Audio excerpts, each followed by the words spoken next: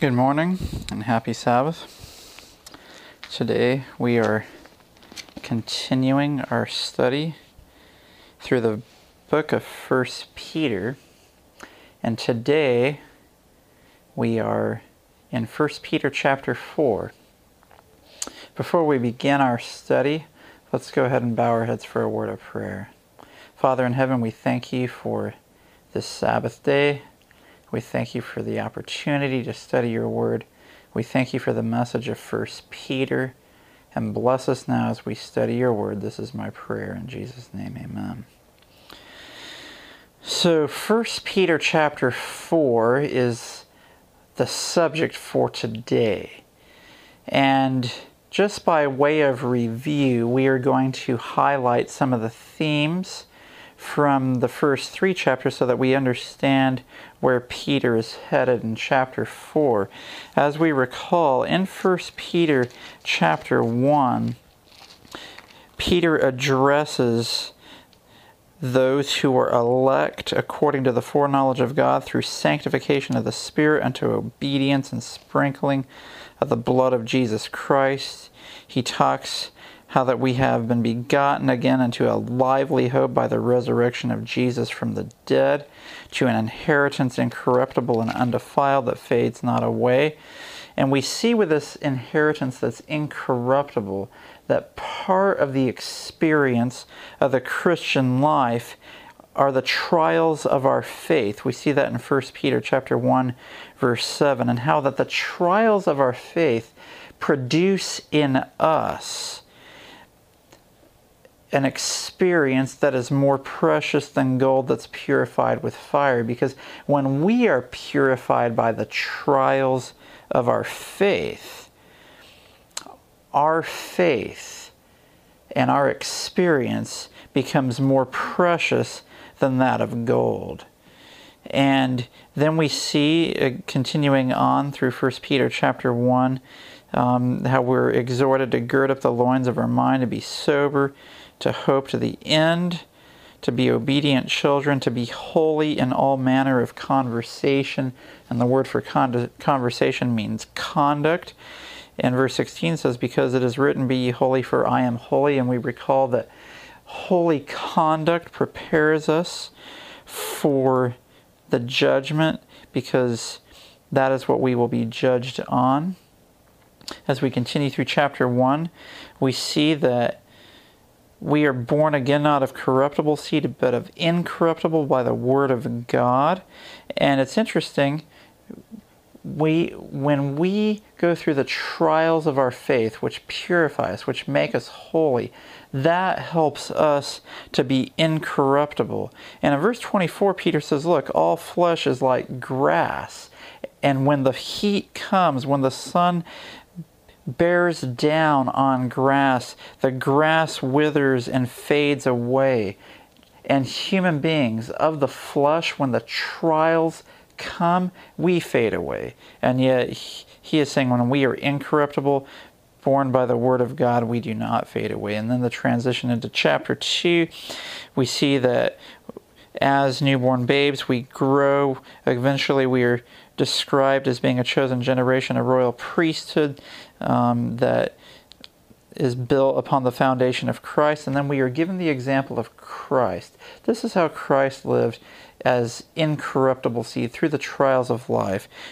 When he suffered, he threatened not. When he was reviled, he reviled not. Again, he committed all to him who judges righteously. And it's interesting, he did no sin, neither was guile found in his mouth. These are the descriptions also of the 144,000. And the question is then, how are we tested? How did Christ leave us an example? Well, in 1 Peter chapter 3, it's like, here's some trials of your faith. Women, those of you who are married to ungodly men, this is an opportunity for you to show the character of Christ. The next example is when you are tried for your faith. Verse 15 says, be ready always to give an answer for the reason of the hope that is within you with meekness and fear.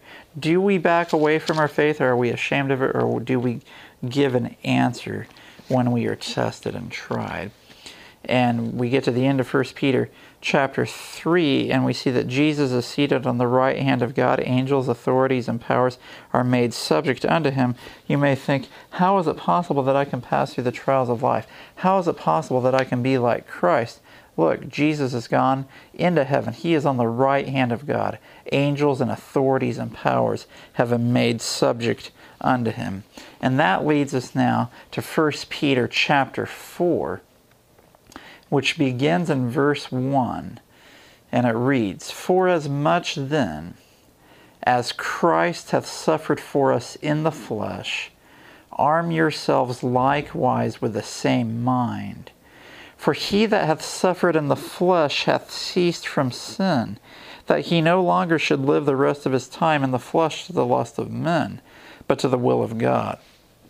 Now there's a lot here in these first two verses.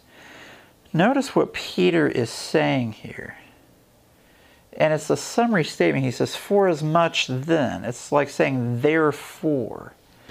Therefore, or "Forasmuch then as Christ hath suffered for us," where? In the flesh. So, therefore, as Christ hath suffered for us in the flesh, and the Greek word here for flesh is sarx, which includes mind and body. Notice what it says next. So he suffered for us in the flesh.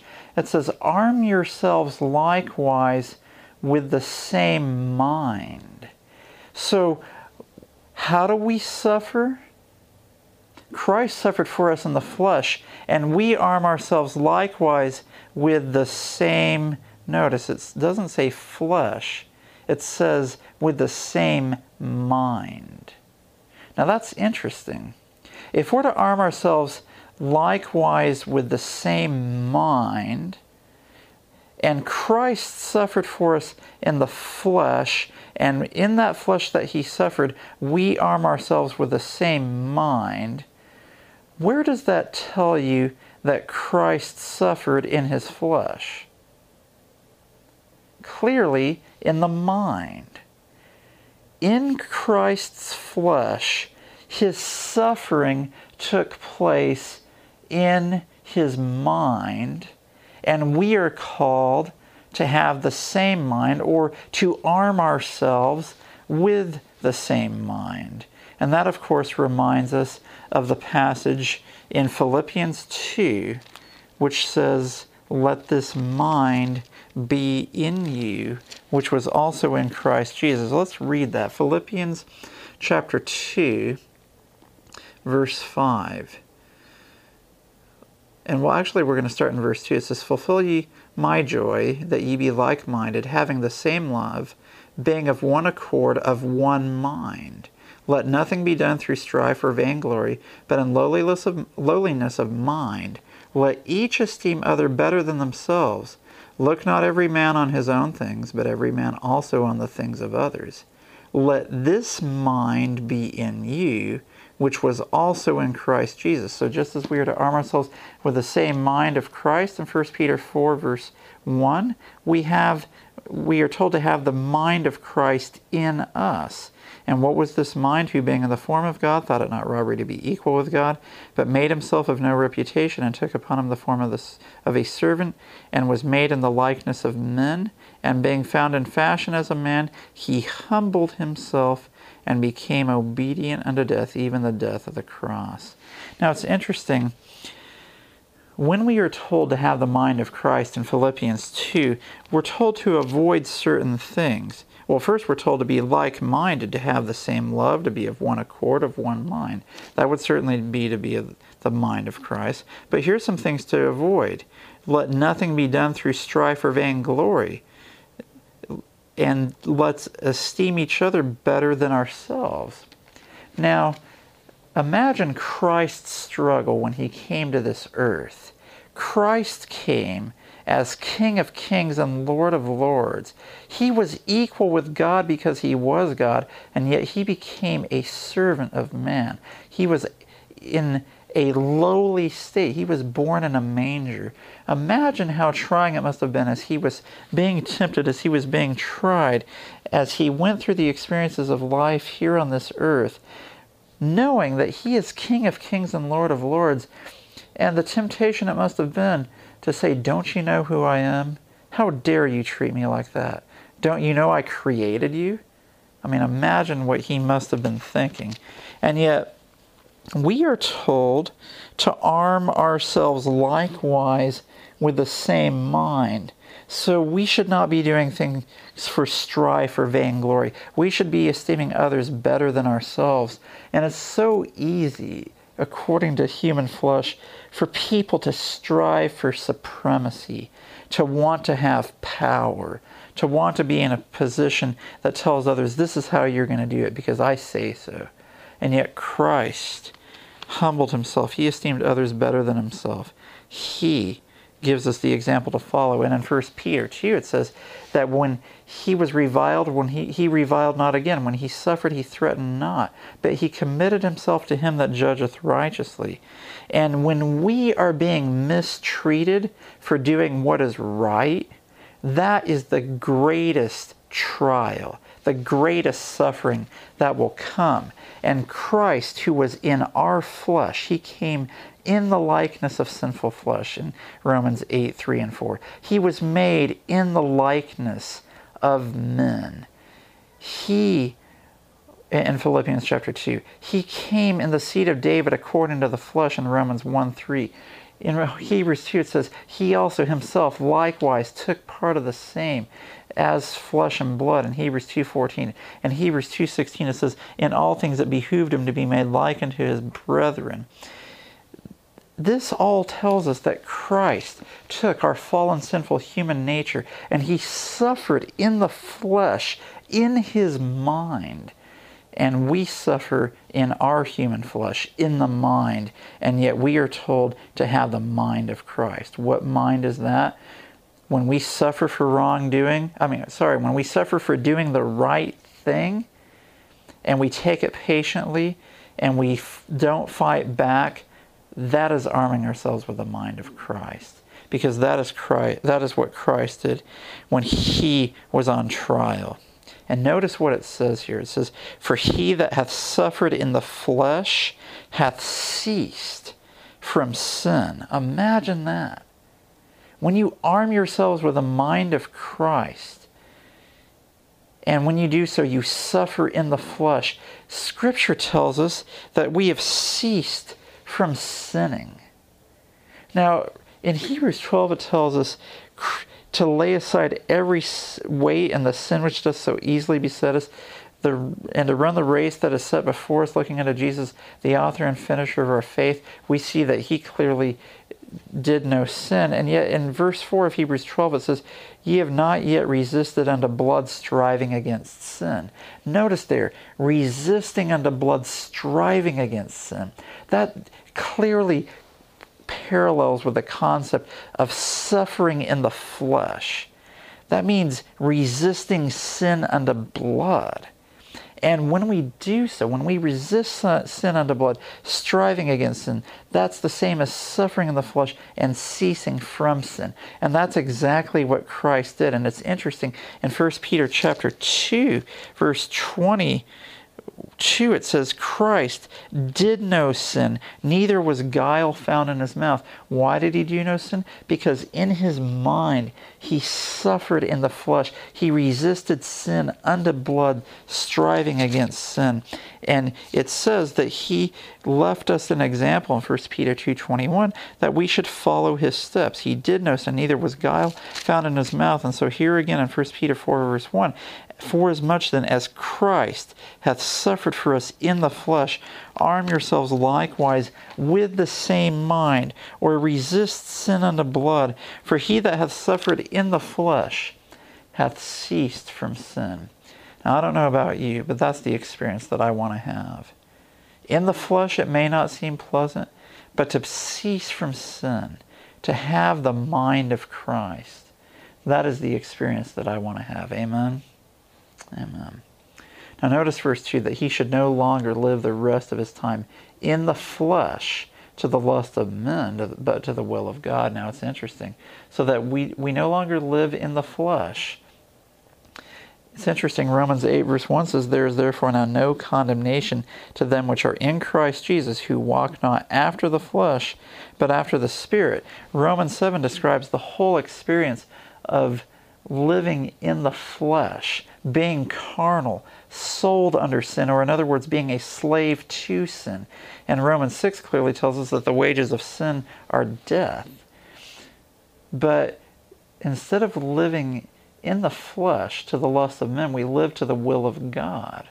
Now it's interesting, in Hebrews 10 it says, Christ came to do the will of God. Psalms 40 verse 8 also tells us that Christ came to do the will of God. And Psalms 40 verse 8 says, Christ says, "I delight to do thy will, O my God, yea, thy law is within my heart." So Psalms 40 verse 8 clearly tells us that the will of God is God's law written in our hearts, which is interesting because Hebrews 10:16 tells us that the new covenant is God's law written in our hearts. So when we arm ourselves with the mind of Christ, when we suffer in the flesh, ceasing from sin, living to the will of God, we are living according to God's law, or we are living a new covenant life. Now it's interesting, in another place in Scripture, this is actually 1 Thessalonians 4 verse 3, notice how the will of God is defined in 1 Thessalonians chapter 4 verse 3. It says, "For this is the will of God, even your sanctification, that ye should abstain from fornication." So what is the will of God in 1 Thessalonians 4? It is sanctification. So when you suffer in the flesh with the same mind of Christ, according to the will of God, you are living a sanctified life. And Jesus Christ lived a sanctified life because it was Christ who said, "Father, if it be possible, let this cup pass from me, but not my will, but thine be done." Christ was suffering for us in Gethsemane in the flesh, especially in his mind. The temptation was in his mind, and yet he suffered for us in the mind, in the flesh, and lived according to the will of God. And that is the life that we are called to live. And it's a high calling, but praise God, he gives us power to follow his example. Now notice, verse 3, "For the time past of our life may suffice us to have wrought the will of the Gentiles when we walked in lasciviousness, lusts, excess of wine, revellings, banquetings, and abominable idolatries, wherein they think it strange that ye run not with them to the same excess of riot, speaking evil of you. Who shall give account to him that is ready to judge the quick and the dead." Now notice this. Many of us here have had a conversion experience, and we have friends from our former life who remember us. Perhaps they remember us when we were rabid sports fanatics, when we knew all the statistics of all the players and all the teams. And now when they ask us about the playoffs or the World Series or the NFL, we don't really know what's going on. And they think, boy, that's strange. How come you don't follow that anymore? You used to be a rabid sports fan. Or maybe they remember you when you used to party and drink and get drunk, and you don't do that anymore. And they're like, "Man, you used to be the best partier in town. What happened to you, man? You used to know how to really have fun. Are you a goody two-shoes now?" But yet, we don't live that life anymore. Maybe they remember you when you used to dress like Jezebel, or Madonna, or Britney Spears. They're like, you dress like you're wearing potato sacks now. What happened to you? And yet, you're converted now. You're not living to the lust of the flesh, walking according to the will of the world, of the Gentiles. You're not living according to lasciviousness or lust or excess of wine, revellings, banquetings, abominable idolatries. And you know what? If the world wants to think that we're strange, so be it. Now, obviously, Ellen White even talks about how we shouldn't dress like gazing stocks or be disagreeable Christians or be ornery or like being a holier-than-thou type of Christian. But the point is, when we become converted and we leave the things of this world behind, there will be a clear difference that will be seen between us and the world. And if the world can't tell that we're a Christian, as I've said before in some of our classes, if people at work don't know you're a Christian, it might just be because you're not one. And we need to be surrendered to the Lord every day so that we will exude His love, His character, His righteousness, so that people will see Christ living through us, that they will see the mind of Christ in the way we carry ourselves. And notice, it says, who shall give account to Him that is ready to judge the quick and the dead.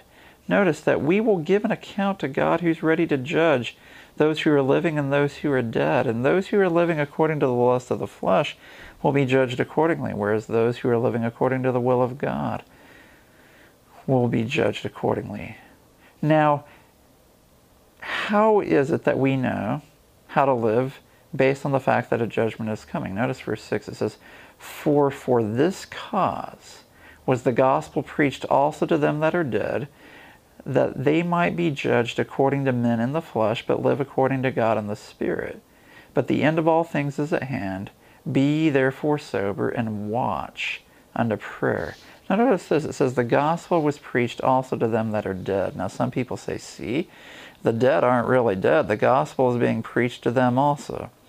Now you have to understand, Peter is writing under the assumption that you understand the issue of the state of the dead. And so he is saying, those who are dead, when they were alive, the gospel was preached to them, just as we who are living today are having the gospel preached unto us, so that we will know how to live our lives, so that when our names come up in the judgment, we will be found on the right side. And you may say, well, what, the gospel? I thought the gospel is a New Testament element. How could the gospel be preached to people in the Old Testament? Well, it's interesting. Paul, in the book of Hebrews, chapter 4, tells us that the gospel was preached to Old Testament Israel. Notice Hebrews verse 4, starting in verse 1. Let us therefore fear, lest the promise being left us of entering into His rest, any of you should seem to come short of it.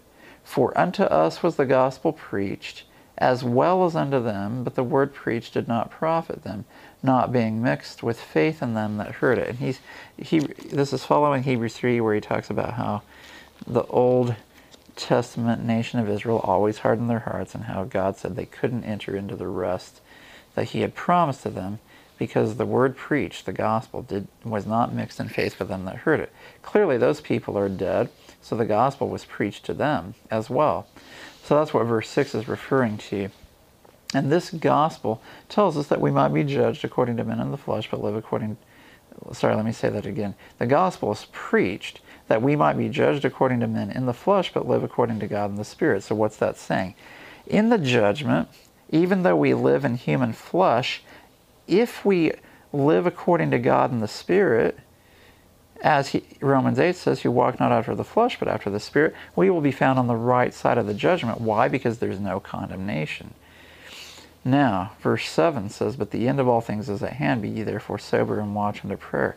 So when we have the gospel preached unto us, when we understand that we are not to live according to the flesh, but after the Spirit, the thing that we must do is to be sober and watch unto prayer. The only way that God will give us power to walk according to the Spirit, not according to the flesh, is to pray, to watch, to be sober, and to ask earnestly for God's power to be imparted to us to live the victorious Christian life.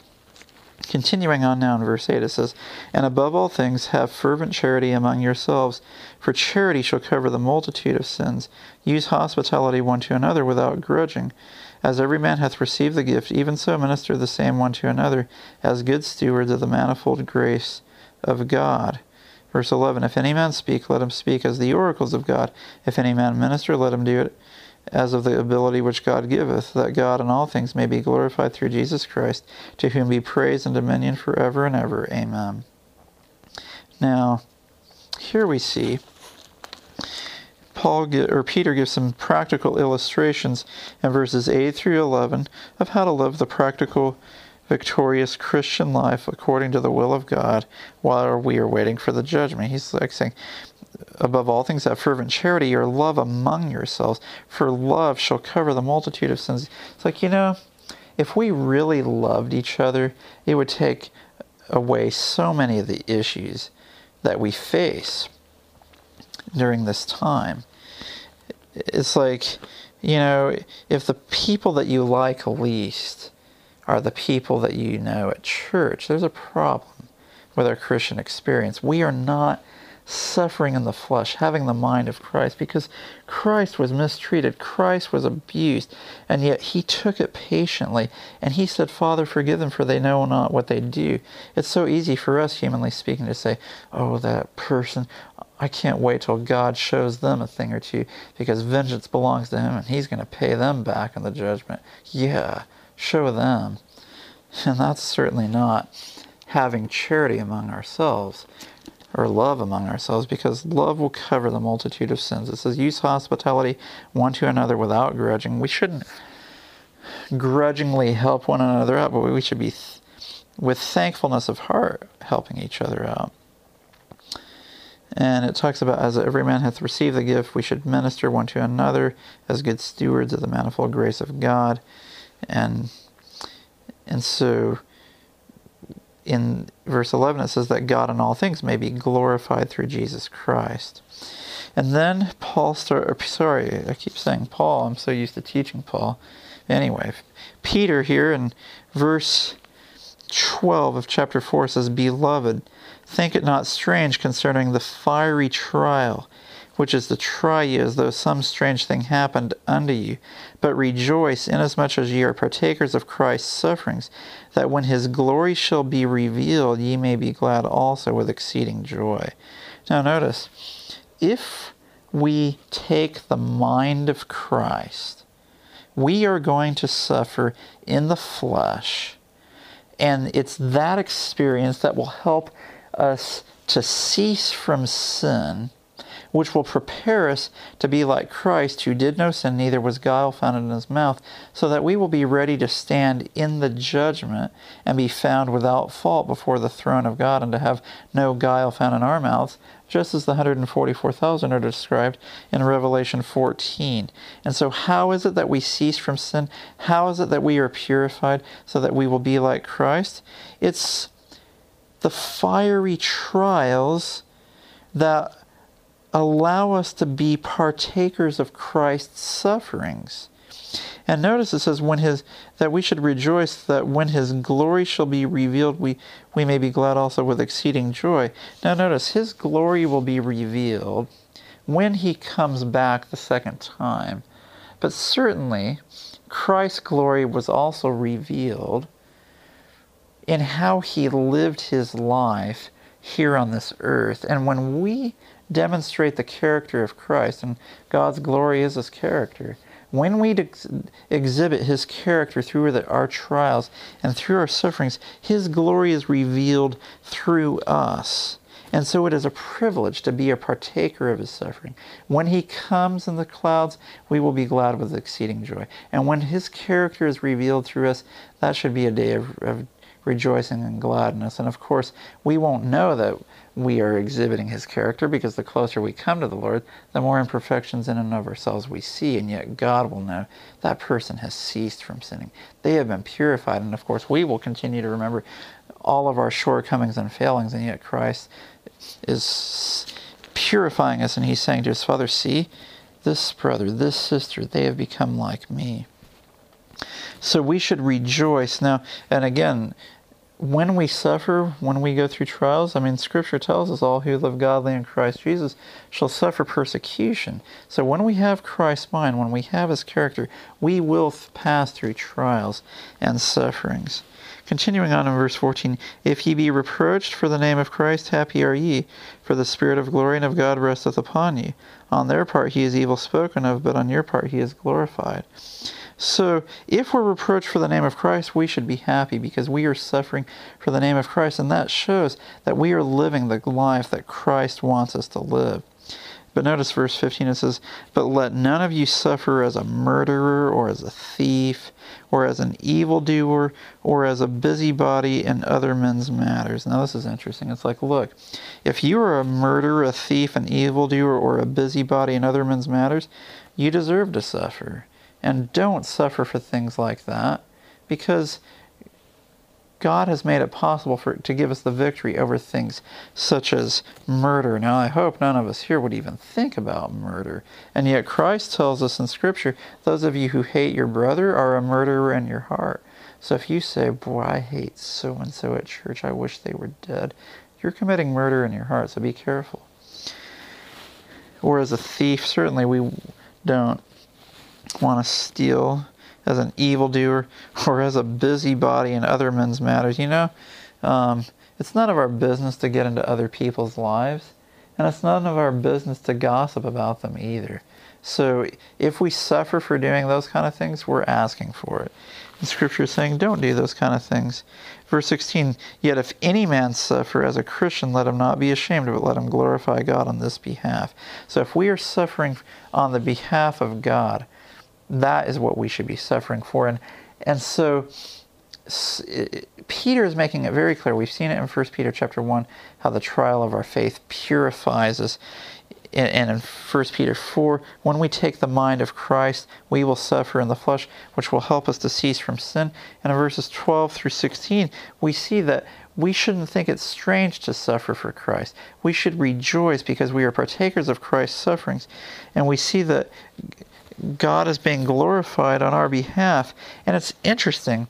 The very next verse, verse 17, which is a familiar verse to Adventists, verse 17 says, for the time is come that judgment must begin at the house of God, and if it first begin at us, what shall the end be of them that obey not the gospel? So notice, judgment begins first at the house of God. So we know that as God's remnant people, as a Seventh-day Adventist people, we will be judged first. And what will the judgment be based on? Well, according to 1 Peter chapter 4, it's going to be, how did brother John or sister Mary, how did they handle the trials of life? Were they like the children of Israel of old, who every time a trial came, they murmured in their hearts and they exhibited unbelief towards God? Were they like praising God every time life was going well, when they got a new job or a pay raise or got a good grade in school and finished at the top of their class, and they were saying, oh, God is so good, we are so thankful, we love Him with all of our hearts. And then when a trial comes, when someone in the family gets a health problem, when someone loses a job in the house, when there's conflict in the family, when things just aren't going well, when there's trials among brothers and sisters at work, then we start questioning God. Well, how could God allow this to happen to me? Did God just lead me out here to have a miserable Christian life so that I can't have fun like the rest of the world? That's what the judgment is going to be based on.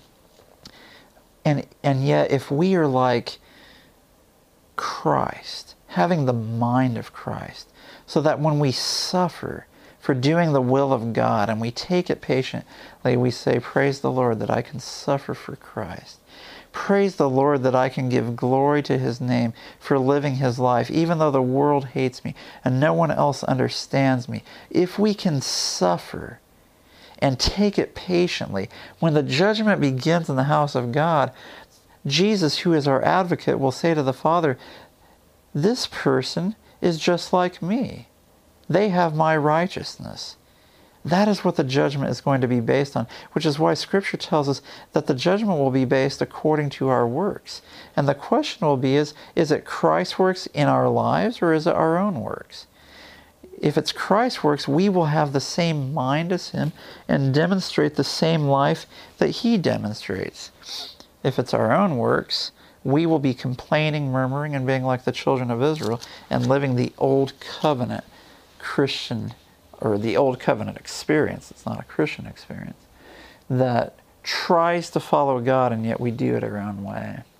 And notice verse 18, it says, notice the first half of verse 17, it says, and if it first begin at us, what shall the end be of them that obey not the gospel? And it's a rhetorical question, but it's like, boy, if you're not obeying the gospel of God, boy, what's your end going to be? And notice verse 18, it says, and if the righteous scarcely be saved, where shall the ungodly and the sinner appear? Now notice verse 18, it says, the righteous shall scarcely be saved. It's like, this certainly counters the idea that it's so easy to be saved that anybody can just roll in through this broad gate that you just basically float down the river through.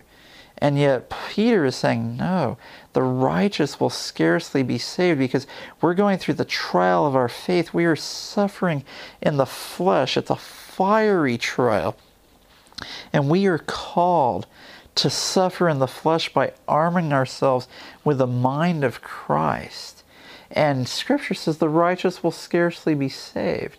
And if we're scarcely saved, where shall the ungodly and sinner appear? Now, before I make it sound like it's so hard to be saved that hardly anybody will be saved, Scripture makes it clear that God has provided all power for anyone to tap into that power, that he is able to keep us from falling, that he is able to save to the uttermost those that come unto God by him. That's Hebrews 7. So we know that salvation is readily available because God is all powerful. And yet, because of the fiery trial, Peter's saying, look, the righteous will scarcely be saved. Few will go through this straight and narrow gate. Many will go through the broad gate to destruction. So verse 19 says, wherefore, let them that suffer according to the will of God commit the keeping of their souls to him in well-doing, as unto a faithful Creator. So notice this. When we suffer, it's according to the will of God. And the will of God, according to 1 Thessalonians 4, is sanctification. Or according to Hebrews 10:7 and 10:16 and Psalms 40 verse 8, is God's law in our hearts. So when we are following God's law, when we are living a sanctified life, when we are arming ourselves with the mind of Christ, we will suffer according to the will of God. And when we do so, we commit the keeping of our souls to him in well-doing. And that's exactly what Jesus did. When he suffered, he threatened not. When he was reviled, he reviled not again.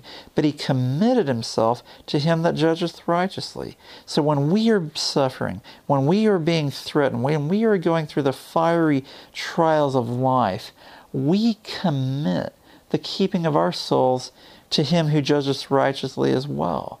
We commit our souls to him in well-doing. We do so, and notice to who we are doing so, as unto a faithful Creator. We know that God is Creator. We know that God is Judge. And that's a reminder to us that if we don't believe in God as Creator, if we don't believe that God created the world in 6 days and rested on the seventh, then we're going to have a hard time exercising faith. In fact, it will be impossible for us to exercise saving faith. So what is the message of 1 Peter chapter 4? What is the message of 1 Peter? We have one more chapter to go after this. The message of 1 Peter is that we will suffer for our faith through the trials of our faith. And those trials in which we suffer will purify us into that which is more precious than gold tried in the fire, because we will be purified into an incorruptible seed that is made just like Jesus. Jesus, who took our fallen sinful nature and suffered for us in the mind, makes it possible for us to suffer in the flesh and to cease from sin, because he suffered in the flesh. He gained victory over sin in the flesh. Romans 8 tells us that he condemned sin in the flesh by coming in the likeness of sinful flesh, so that the righteousness of the law, or the righteousness of Christ, might be fulfilled in us, who walk not after the flesh, but after the Spirit. And when we walk not after the flesh, but after the Spirit, we will suffer in the flesh. We will go through fiery trials, and yet it is that experience that will prepare us to stand in the judgment when the judgment begins at the house of God. And we are living in the time of the judgment. The judgment of the dead began in 1844, and Ellen White tells us soon, none know how soon, the judgment of the living will begin. And the question will be at that time, how are we living our lives? Are we living after the Spirit and not after the flesh? When we suffer in the flesh, have we armed ourselves with the mind of Christ? Do we live our lives the way Jesus Christ is living? Because Christ is seated on the right hand of God. In 1 Peter 3:22, He has gone into heaven and is on the right hand of God. Angels and authorities and powers have been made subject unto Him, so that we can walk not after the flesh but after the Spirit, and we can have Christ's righteousness fulfilled in us. So let us, who suffer according to the will of God, commit the keeping of our souls to Him in well-doing, as unto a faithful Creator. May we be faithful. And let us close with a word of prayer. Father in heaven, we thank You for the message of 1 Peter 4. May we arm ourselves with the mind of Christ. May we cease from sinning. May we commit our souls unto a faithful as unto a faithful Creator. And may we rejoice when we suffer for Your sake. Thank You for all that You've done for us. And may we give our lives to You completely. This is my prayer in Jesus' name. Amen.